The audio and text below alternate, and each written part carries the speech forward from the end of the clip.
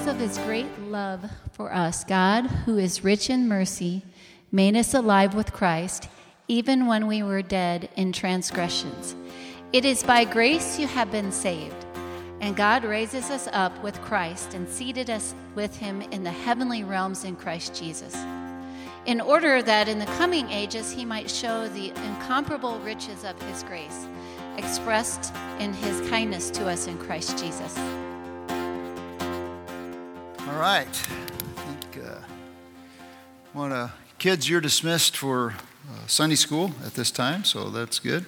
You can make your way out. If up through 5th grade, you're good to go.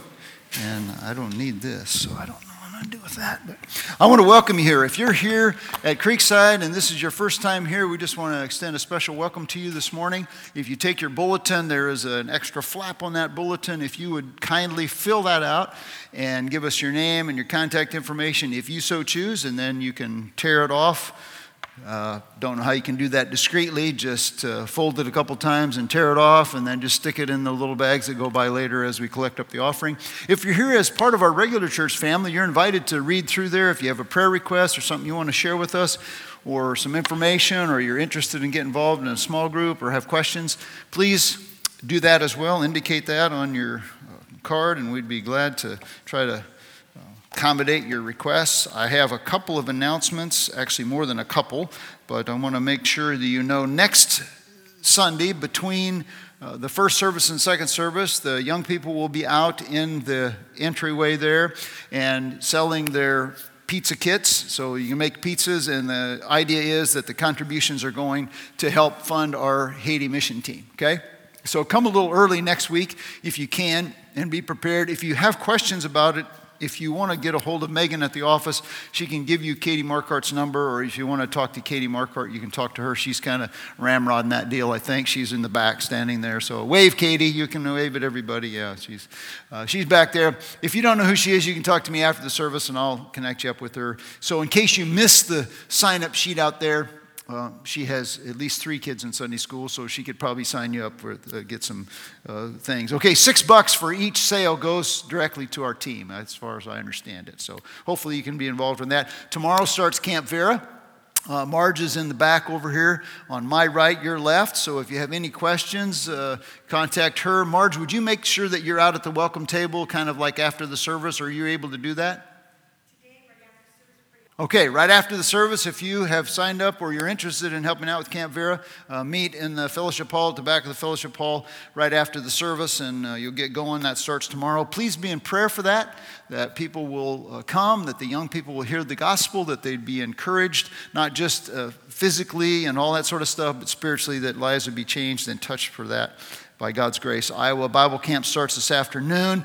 Tom Baird is the main contact person there, so I know he's retired, but I'm going to put him on the spot. So if you want to talk to somebody, have children that you're interested, or young people or adults interested in going to camp, Iowa Bible Camp, and that starts today. Last thing I want to call to your attention is the backside of the announcement about the pizzas is the 4th of July celebration, okay? So we're going to have a party here on the 4th of July. And we're going to start with a meal, and then we're going to have some just free-for-all games or whatever you want to do. And we're going to have the lawn open for people to come in and sit down and watch the fireworks, the Urbandale fireworks. It's a great spot. You can see them. You don't have to fight the traffic. You can park right here. Invite your friends, your neighbors, your cousins, your long-lost relatives, and join us and come and have a good time and celebrate with us. If you can help out in any way, there's information in the bulletin to contact the deacons. They need some help with setting up and tearing down and picking up. And, when we invite people in, we're going to have some goodies for them, if all goes well, popcorn and slushies and all kinds of stuff. So they'll probably make a mess, and we'll probably have to pick it up. But that's all part of the price of serving the Lord, okay? Boy, I do not like making announcements. So anyhow, let's pray. All right. Father, thank you for your grace and your mercy. And I pray for myself that the words of that last song we sang, "Your grace is enough," would truly be the reality for me and for each of us here. that we would grow in the grace and the knowledge of our Lord and Savior Jesus Christ, that we would come to a point in our life, if we haven't, where we put our trust in the grace, the God of grace, and that we would continue to walk in faith, trusting in your grace. Lead us into your word and open our hearts. Speak to each of us as you know each of us needs to hear. I pray that we would treat this as it is, the word of God and not the word of men. We pray in Jesus' name. Amen. Well, it's been a long time, but several years ago when I was watching the Disney animated movie 101 Dalmatians, there is a scene towards the end of the movie that is really, really telling, because there is a black lab that is helping. If you know the story, it's about these 101 Dalmatians that are being sought after by Cruella de Vil. She wants to use their coats to make clothing out of and sell it and make a bunch of money. Well, they're trying to escape. And so on their way back home, Pergy and Pongo and Purdy, that's the two adult dogs, are trying to help all these little ones escape. And there's a scene in which they're fleeing back to their masters, and they have 99 little ones, and they're holed up in some old factory. And a black lab comes to help them. And they realize that there's a bunch of soot on the ground in piles in this factory. And so they all roll around in the soot, and instantaneously 101 Dalmatians become 101 black Labrador retrievers. And then they sneak out in groups of 4 and 5 and 6 puppies to a truck that's waiting, that's enclosed for them to make their great escape. And Cruella is outside with her evil eyes looking all over and seeing these black labs going into this truck, until finally the last group of 5 or 6 little black lab puppies, quote unquote, are making their way to the truck, slurking and sneaking along a building. Then they go under the eave of this building, and the snow is melting off of the roof, and the water is dripping down on the eave, and all of a sudden it starts dripping on the quote-unquote black labs, removing the soot and exposing their real white coats with their black spots, and their true colors come out, and Cruella knows, and the chase is on.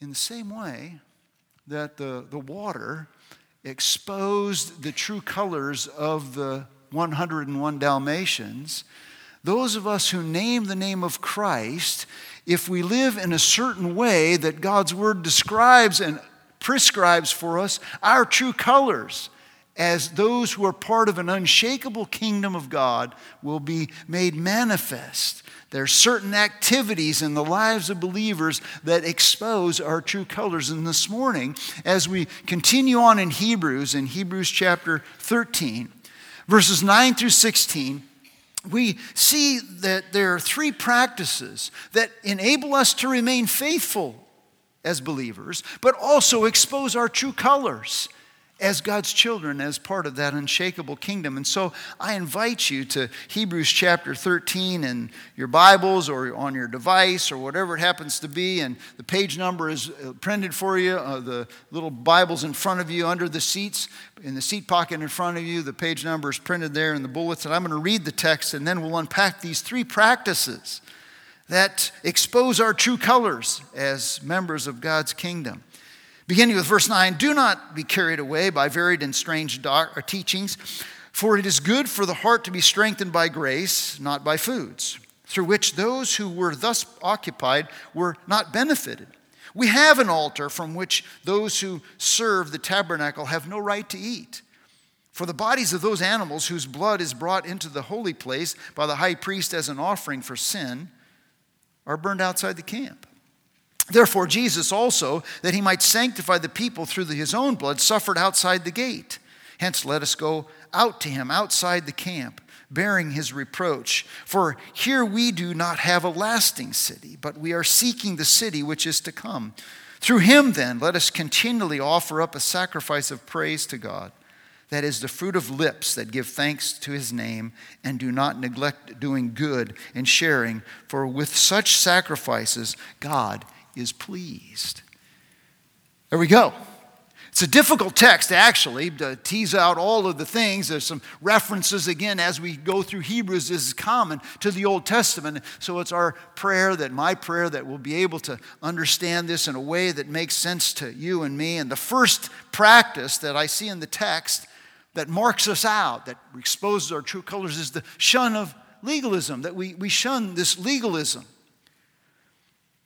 In verse 9, probably the insecurity and immaturity of those to whom the author is writing, these people, made them vulnerable to the idea that their faith somehow was deficient, their faith in Christ, in spite of the fact that he has just said in verse 8, what does he say? Jesus Christ is the same yesterday, today, and forever. In spite of the fact that the person of Jesus and the truth about Jesus never changes,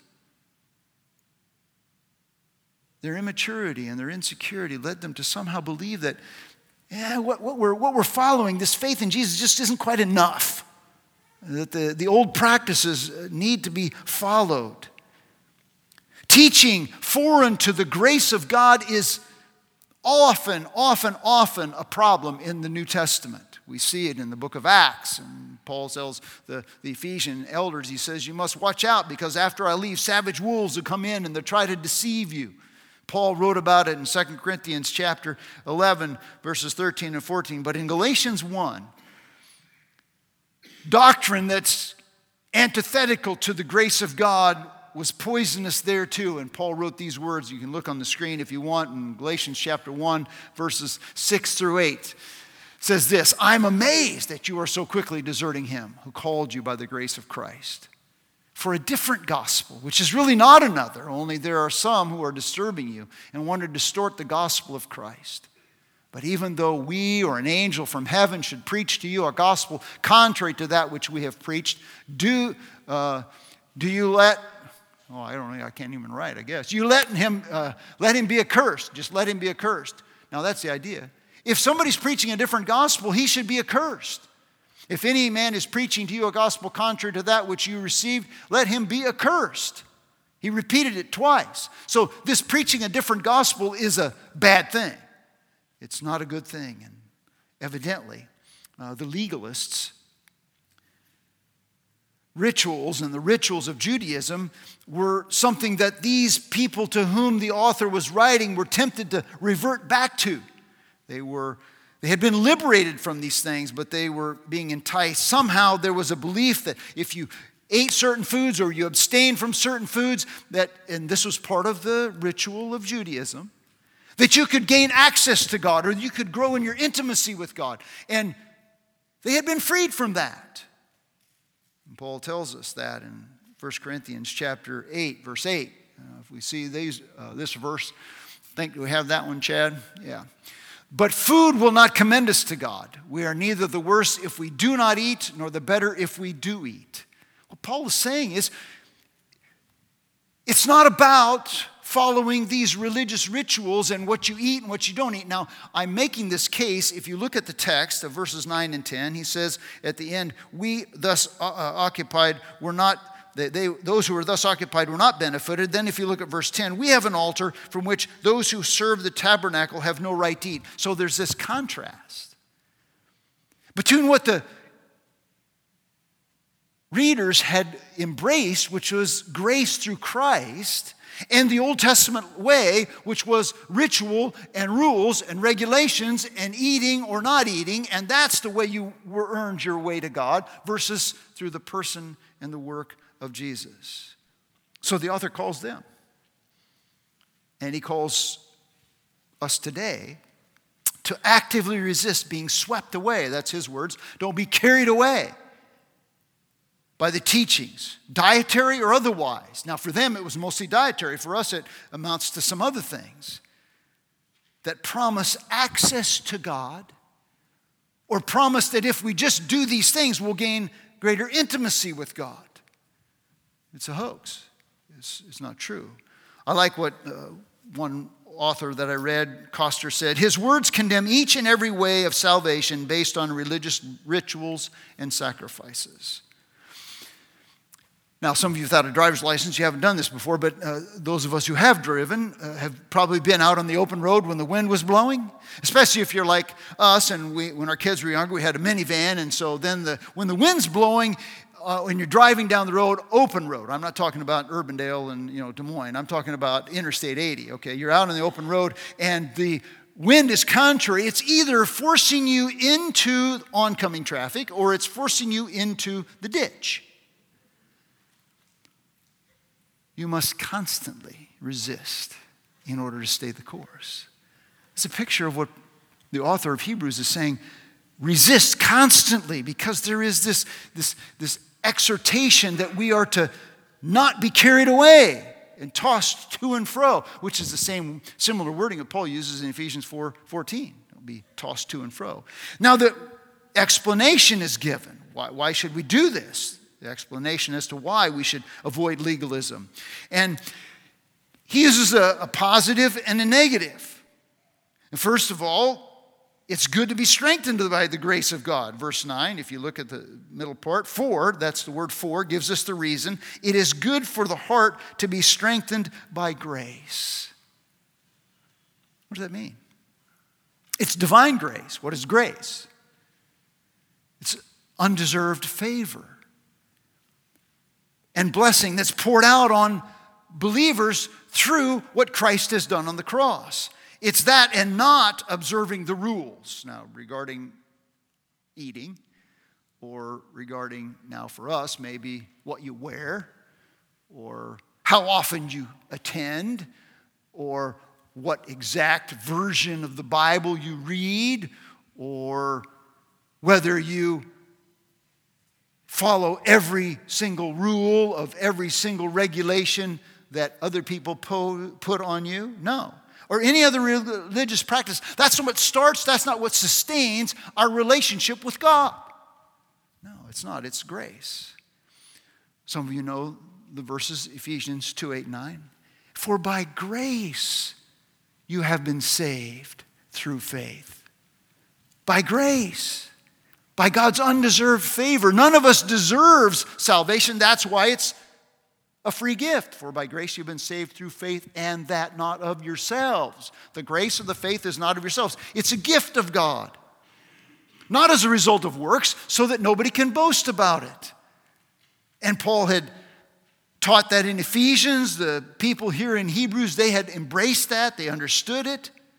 No, only grace strengthens our heart. Then he says, the negative part of it is, he says, it's vain to be occupied by the law. That's my translation of the end of verse 9. He says, for the heart, it's good for the heart to be strengthened by grace, not by foods through which those who were thus occupied have not benefited. You can grow up in the church, go every time the church doors are open, follow all of the rules, wear all the right clothes, do all the right things, and still be outside of the kingdom of God. Because rules and regulations and requirements and rituals do not bring us into a relationship with God, and neither do they in and of themselves keep us sustained and strengthened in a relationship with God. This is what he tells them. Dietary regulations and ceremonial rituals and religious practices are of no spiritual benefit to them or to us or to anyone else. Romans chapter 14, verse 17, Paul put it this way. He says, for the kingdom of God is not eating and drinking, but righteousness and peace and joy in the Holy Spirit. He is repeating, if you have your Bibles, you can turn over, you can look at the screen. He's basically repeating what he said in chapter 9, verses 9 and 10. In chapter 9, verses 9 and 10, he says, beginning with the second part of it, he says, accordingly, both gifts and sacrifices are offered which cannot make the worshiper perfect in conscience, since they relate only to food and drink and various washings, regulations for the body imposed until a time of reformation. I'll bet you here there are many of you who grew up in a church where you did all the right stuff. You know, you went to Sunday school when you were a kid. You went every time. You maybe some of you were acolytes, and maybe some of you were, helped serve communion. Maybe some of you did all of the rules and religious rituals. Some of you even grew up in evangelical churches where we were at church every time the doors were open, and we wore the right clothes, and we had the right Bible, and we did the right things, and we always were kind to everybody else, and you never understood that all that stuff, as good as it can be, wasn't what brought you into a relationship with God. It is grace and not these rules. They're vain, they're empty. You see, none of our diet or our dress or our dutiful attendance or our penance or our ritual prayers brings us into an intimate relationship with God, and none of that keeps us fueled in our relationship with God. We're saved by grace. We're sustained by grace. It's God's gift. Paul says, I have been crucified with Christ. He's identified with Christ in his death and burial and resurrection by faith. I have been crucified with Christ, and it is no longer I who live, but Christ lives in me. And the life that I now live, I live by faith in the Son of God who loved me and gave himself up for me. He's saved by grace. He's sustained by grace. The writer of Hebrews says, people, don't be carried away by some garbage of religious ritual that is empty, that will not nourish your soul. Would you rather have a diet of celery or eating at Perkup Cafe? I mean, I've eaten celery. I don't eat it anymore. It's a waste of time. I might as well chew on this podium. I mean, it's got, I suppose a little bit of fiber helps you maybe somehow. But there is the illusion of benefit. There's the illusion that something will benefit, but there's no blessing to it. I mean, you have to put peanut butter or something on celery to even make it palatable. But I can go to Perkup Cafe, and I'm sustained, and I'm satisfied, and I'm strengthened, and that's grace. Celery is the law. You can eat it all you want, but it won't benefit you a bit. Paul Delitzsch is right. He says, Judaizing doctrine and precepts about meats and the grace of the new covenant they mutually exclude each other.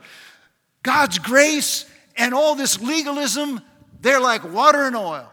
They don't go together. So I ask you this morning,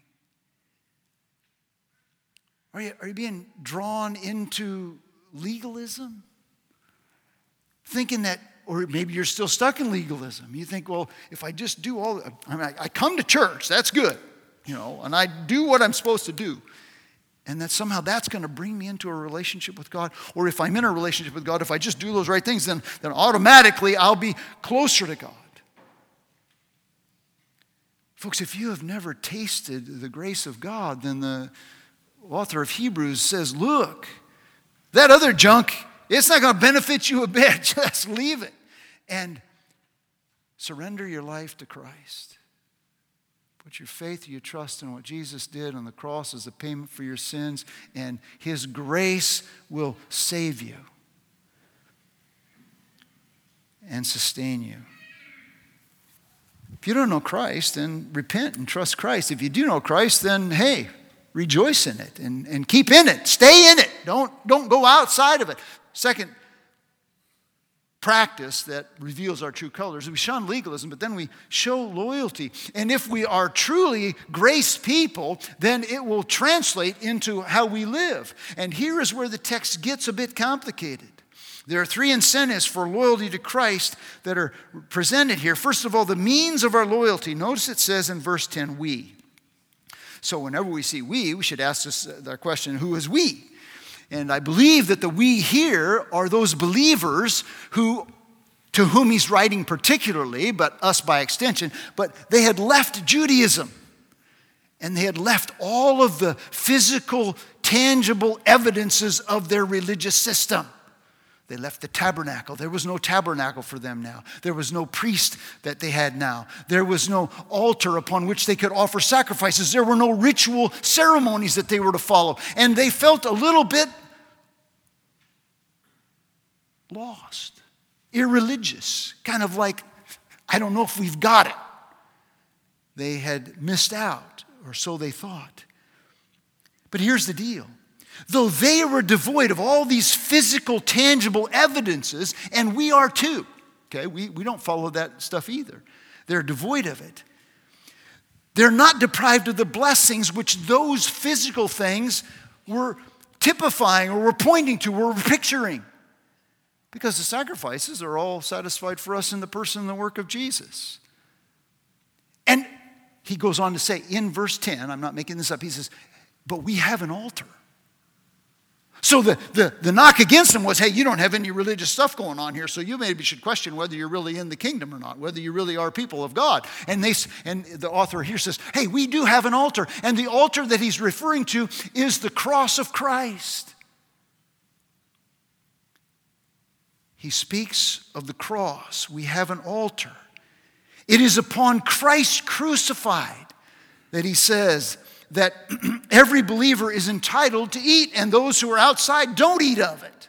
That's verse 10. He says they don't have no right to eat. Those who are occupied with the law, they don't have a right to eat. Now, the significance of all this is the complicated part, or can be in the text, because how he teases that out is that he makes a contrast and a comparison with the Day of Atonement sacrifice, which is the shadow and the type of which Jesus' sacrifice is the substance and the antitype. Now, okay, think about it this way. What is a shadow? Don't you remember when you were a kid? On a sunny day, now I know it's been hard because we haven't seen the sun for how many days? Well, yesterday afternoon the sun was shining. Okay, so you're walking along and the sun is casting a shadow. What is the shadow? Is the shadow anything? You can't touch the shadow, right? You can't tangibly hit. So don't you remember walking along as a kid and you'd kind of try to trick the shadow? You know? You try to when the shadow, it just kept moving. You were the substance. That the sun was casting the shadow. So the Old Testament is the shadow, and the person and the work of Jesus is the substance.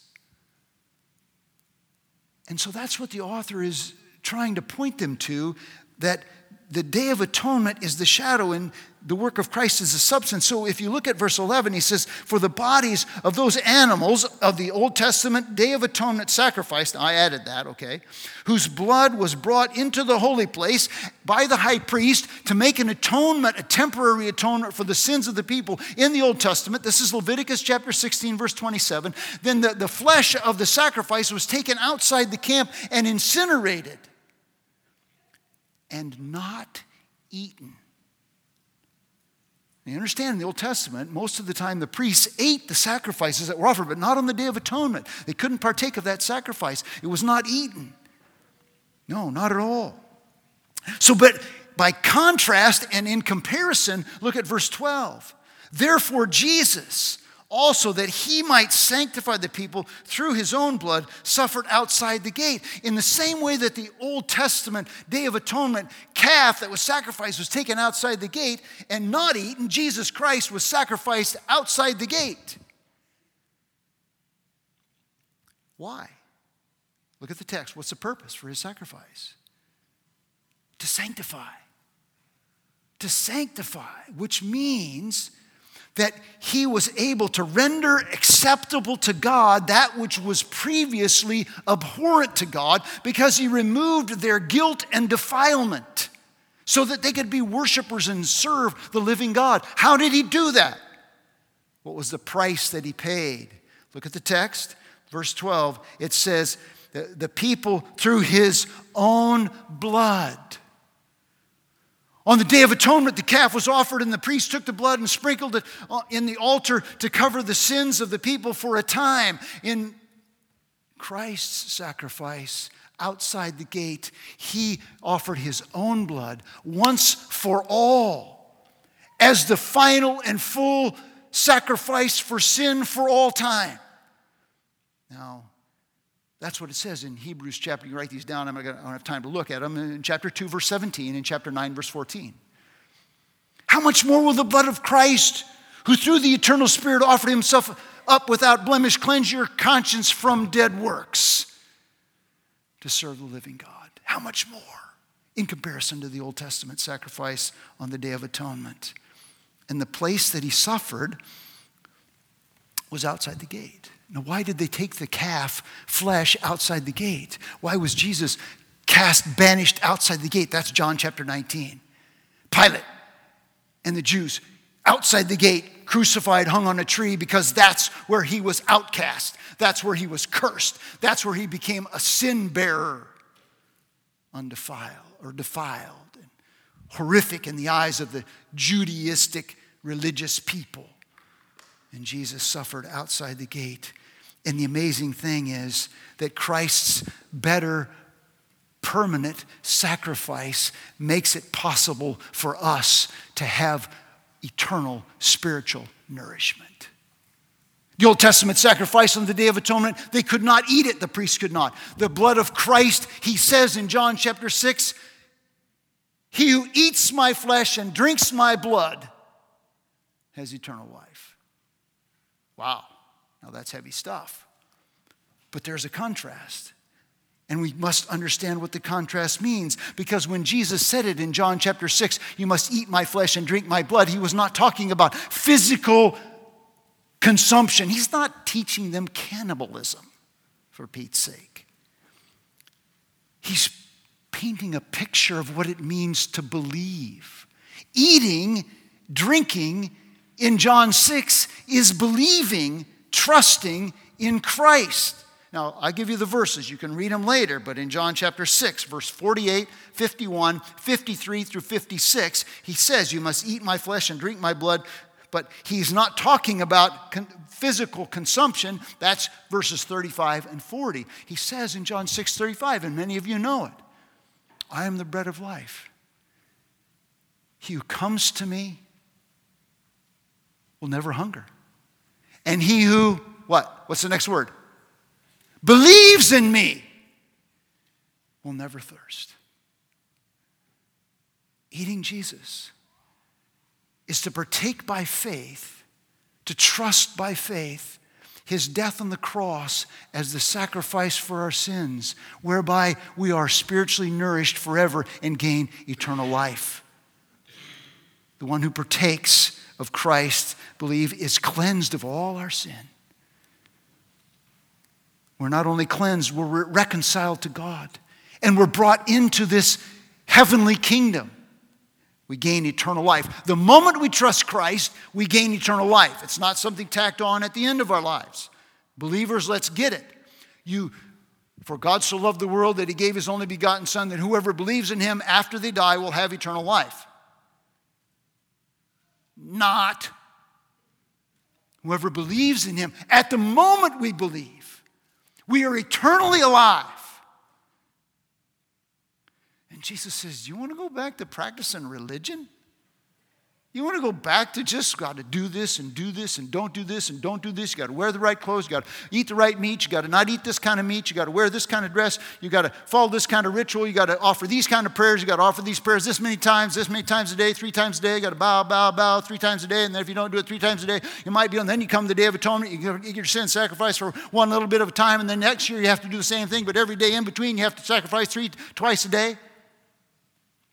That's exhausting. And he says, it's done. The spiritual food that gives life is still available. That's the beautiful thing. And if you're here this morning and you're not trusting in Jesus Christ, you've never partaken, never believed that his death on the cross is the payment for your sins, you can receive that gift of grace today. It will nourish you in the same way that has nourished people throughout history. And will continue to nourish people. Well, that's the means of our loyalty, but the mandate for our loyalty comes next. See, if we've tasted of Christ by faith, then there is a response that's natural. And the mandate is go outside the gate. Jesus went outside the gate because God wasn't working inside the gate. Inside Jerusalem, nothing happened in there of spiritual significance. So he went outside the gate. And he says, the writer of Hebrews says, go outside the gate. It's a call for the followers, for everyone to come outside of religiosity, of dead Judaistic religion or dead humanistic religion. That's the translation for today. Any path other than Jesus, we're to leave it and go outside to Jesus and be devoted to Him. Come to Jesus by faith, be saved by faith, be sustained by faith, and we'll be redeemed and we'll be brought into the heavenly sanctuary by the blood of Christ. Hebrews chapter 10, verses 9 and 10. Hebrews chapter 10, verses 9 and 10. Says this, then he said, behold, I have come to do your will. He takes away the first in order to establish the second. That's the old covenant to establish the new covenant. By this will, we have been sanctified through the offering of the body of Jesus Christ once for all. That's the mandate. Go outside. MacLeod says in his commentary on Hebrews, the true Christian can have no part in a system that had cast out Jesus. And I would say to you, we have no part in any system today, which excludes the supremacy of Jesus and his sacrifice on the cross. Now, there's lots of people saying they're Jesus, but you've got to dig a little deeper now and find out what that means. Every true child of God must go out to Him in faith. And he says here in Hebrews 13, considering the reproach of Christ. Now, this is where it gets dicey, okay? We must consider the reproach of identifying ourselves with Christ more valuable than any benefit that would be gained by denying Him or distancing ourselves from Him. This is the cost. This is take up your cross and follow me, Jesus stuff, okay? Matthew chapter 10, verse 24. You must deny yourself and take up your cross daily and follow me. Count the cost of being a child of God. Some of you have eaten at Chick-fil-A. We used to live in Northwest Iowa. We had to go 50 miles for the nearest Chick-fil-A. Chick-fil-A is not open on Sunday. Started by Truett Cathy, who is a believer.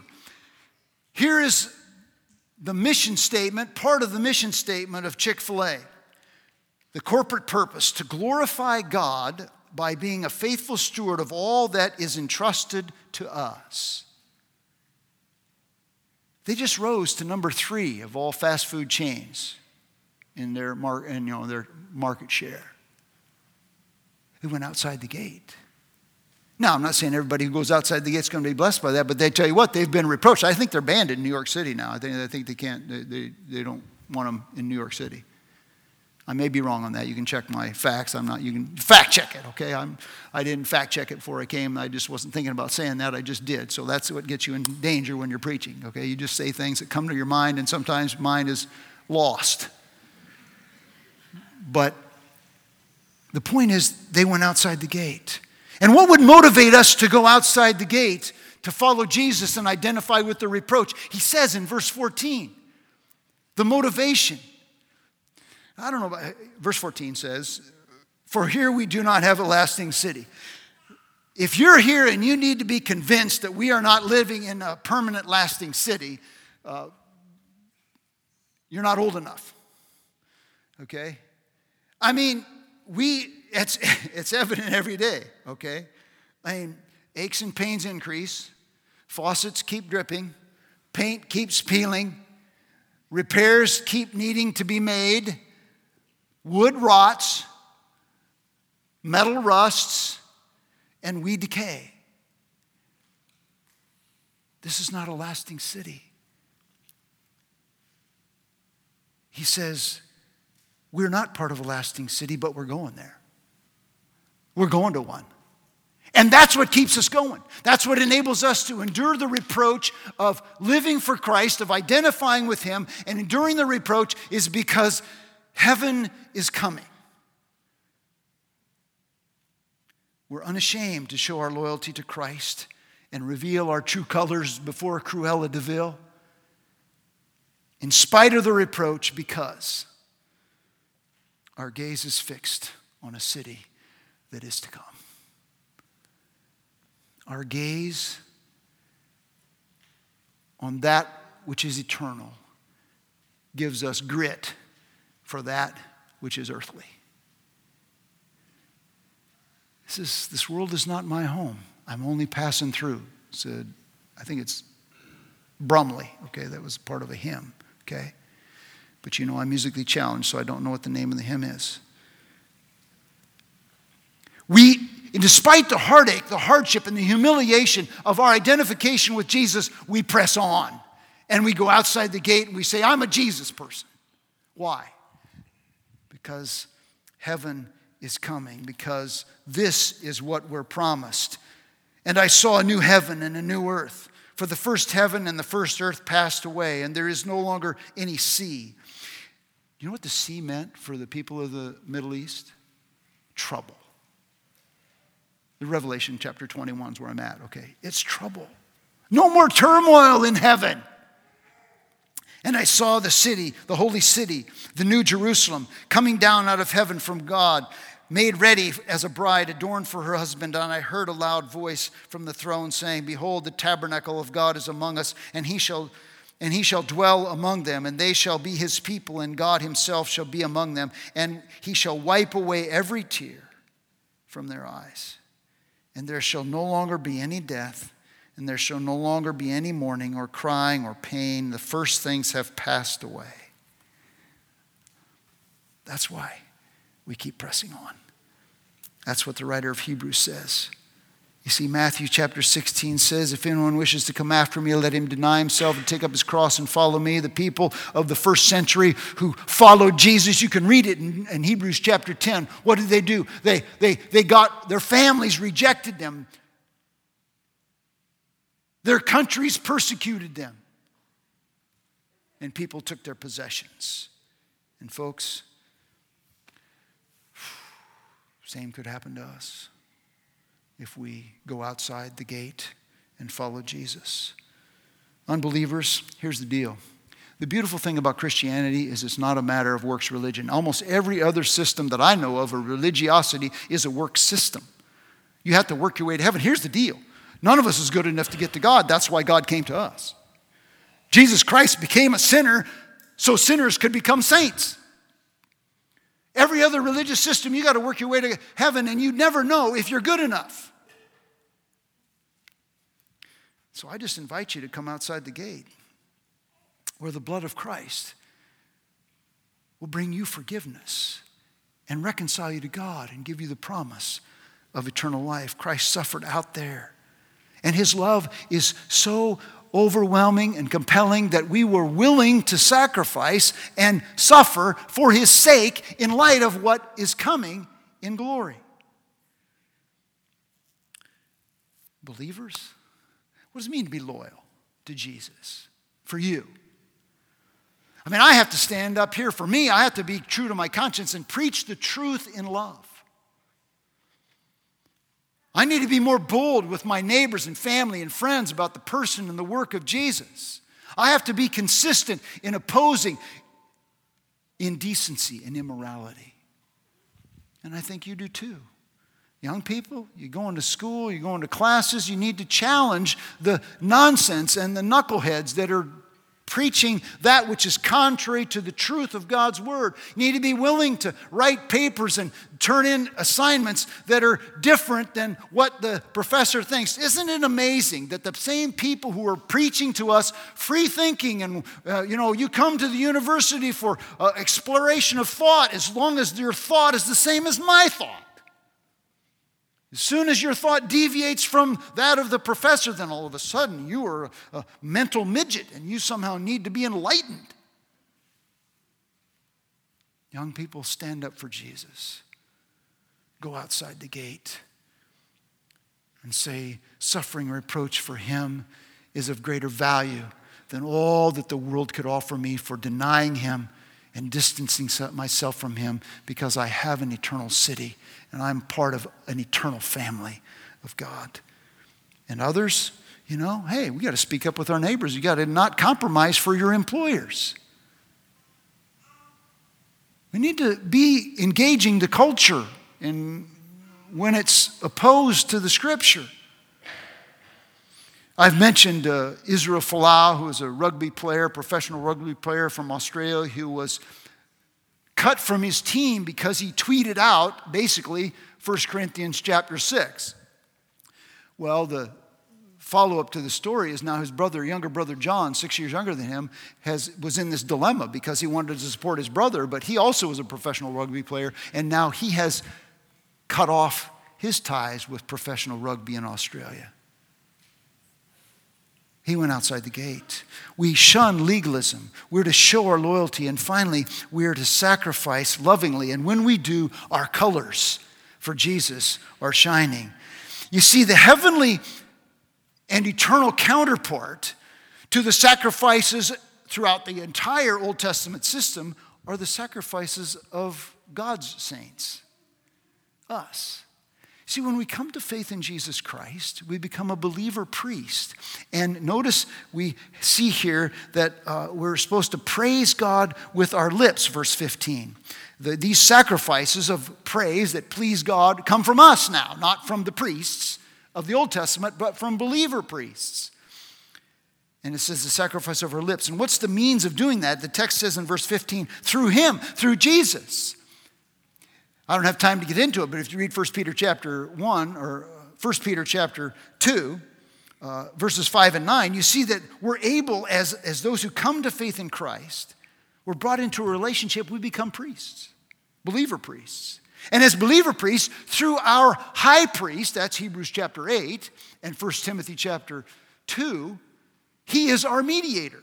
And through our mediator, our high priest, we offer up sacrifices to God that are acceptable to God. That is spiritual service of worship. That's Romans chapter 12, verses 1 and 2. And so these are the sacrifices that we offer up. We're supposed to offer up these sacrifices of our lips in praise to God. What's the manner of doing it? Continually. The Old Testament sacrifices were done regularly. We're supposed to be offering up lips of praise continually. I want you to see this picture of Dwayne "The Rock" Johnson. Okay? Now, Dwayne didn't get to look like this because he occasionally went to the gym. Okay? He is continually, obsessively working out. I'm not commending that necessarily, but neither am I condemning it. I mean, it is what it is. And that can be you, in my opinion, as long as you put Jesus first. I find it might be a little hard to do that, but that's another story. But we're to continually do it, to rejoice always. I don't know about you. Sometimes I struggle with rejoicing. I mean, sometimes I'm just not so joyful. I'm just more like matter of fact, like, let's get the job done. Let's do this. We got to dig in. We got to get the work done. Let's do this. And rejoice always. In everything give thanks. 1 Thessalonians 5, verses 16 and 18. And continually offer up. And the method of doing that is the fruit of our lips. A quote from Hosea chapter 14. And Jesus said, out of the abundance of the heart, the mouth speaks. Matthew chapter 12, verse 34. So, what's filling our heart?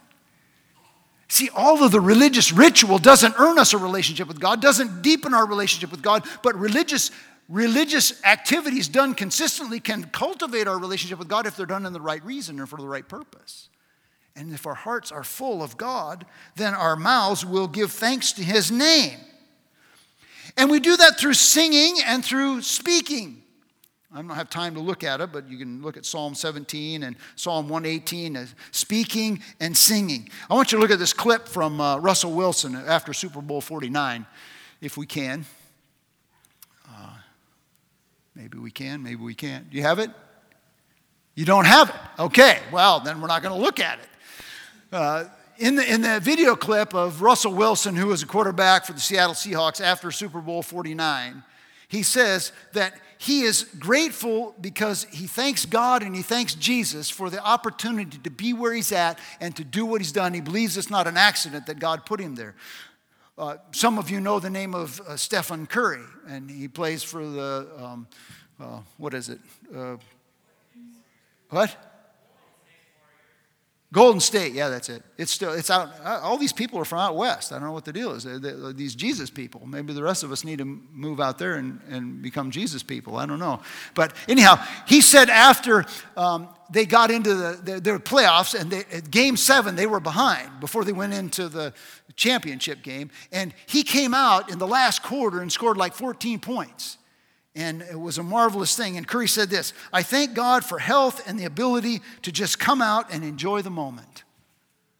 So the point is, with the fruit of our lips, speaking praise to God. And I ask myself, I ask you, when do you actually vocalize your praise to God other than in the shower?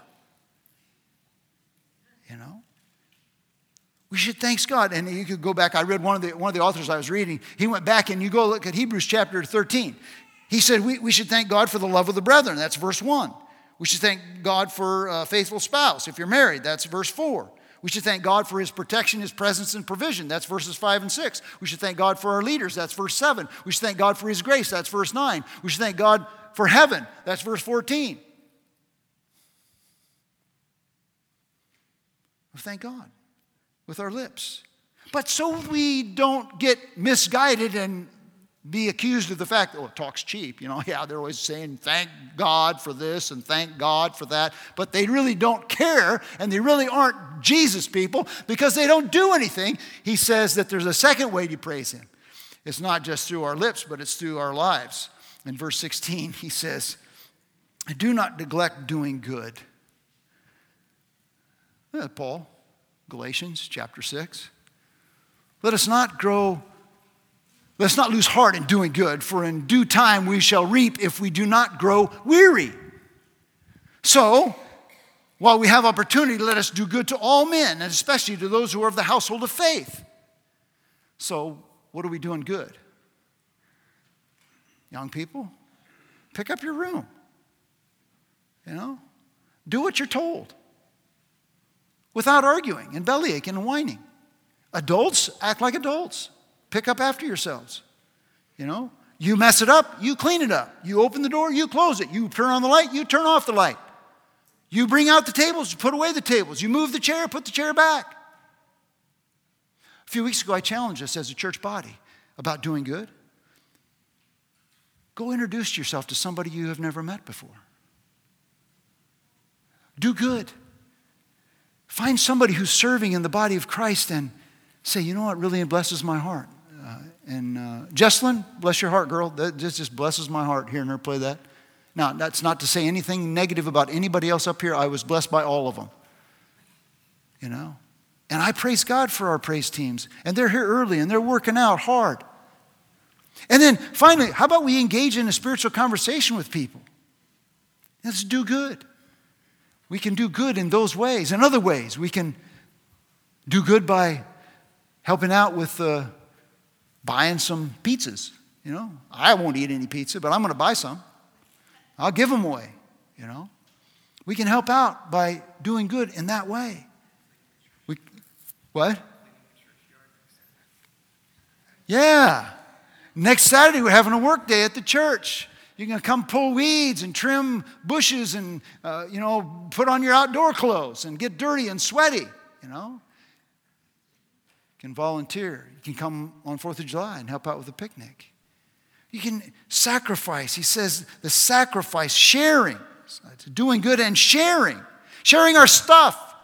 So many of you have shared your stuff. You've shared your skills. You've shared your everything with us as a family, and as we've been moving and getting adjusted here. Just do that. Whatever you can do. Some of you are plumbers, some of you are electricians, some of you are mechanical, some of you are, educated and you do computer stuff. You can help and share and do good. Sacrificial giving and doing what's good. And when we do that, we reflect what's really in our heart, which is the person and the work of Jesus. We show our true colors. Again, I don't have time to go there, but if you look at 1 John chapter 4, verse 11, can you put that one on the screen, Chad? There you go. Beloved, if God so loved us, we also ought to love one another. And when we do that, we show our true colors. See, the Dalmatians tried to hide their true colors from Cruella. We're not supposed to hide our true colors. We're supposed to show our true colors. And this morning, as we close our service and we take of the bread and the cup, you know what the deal is? we celebrate going outside the camp and partaking of that which is the eternal sacrifice of Christ. What he did for us makes it possible for us to live for eternity. And if you're here this morning, I invite you, if you know Jesus, to take this bread and drink this cup as symbols of his death and sacrifice for us, and rejoice in it. And if you don't know Christ, I invite you to consider it as an invitation to put your faith, your trust in Christ as your Lord and Savior. Let's pray. Father, give us grace to live out the truths and show our true colors. We pray in Jesus' name.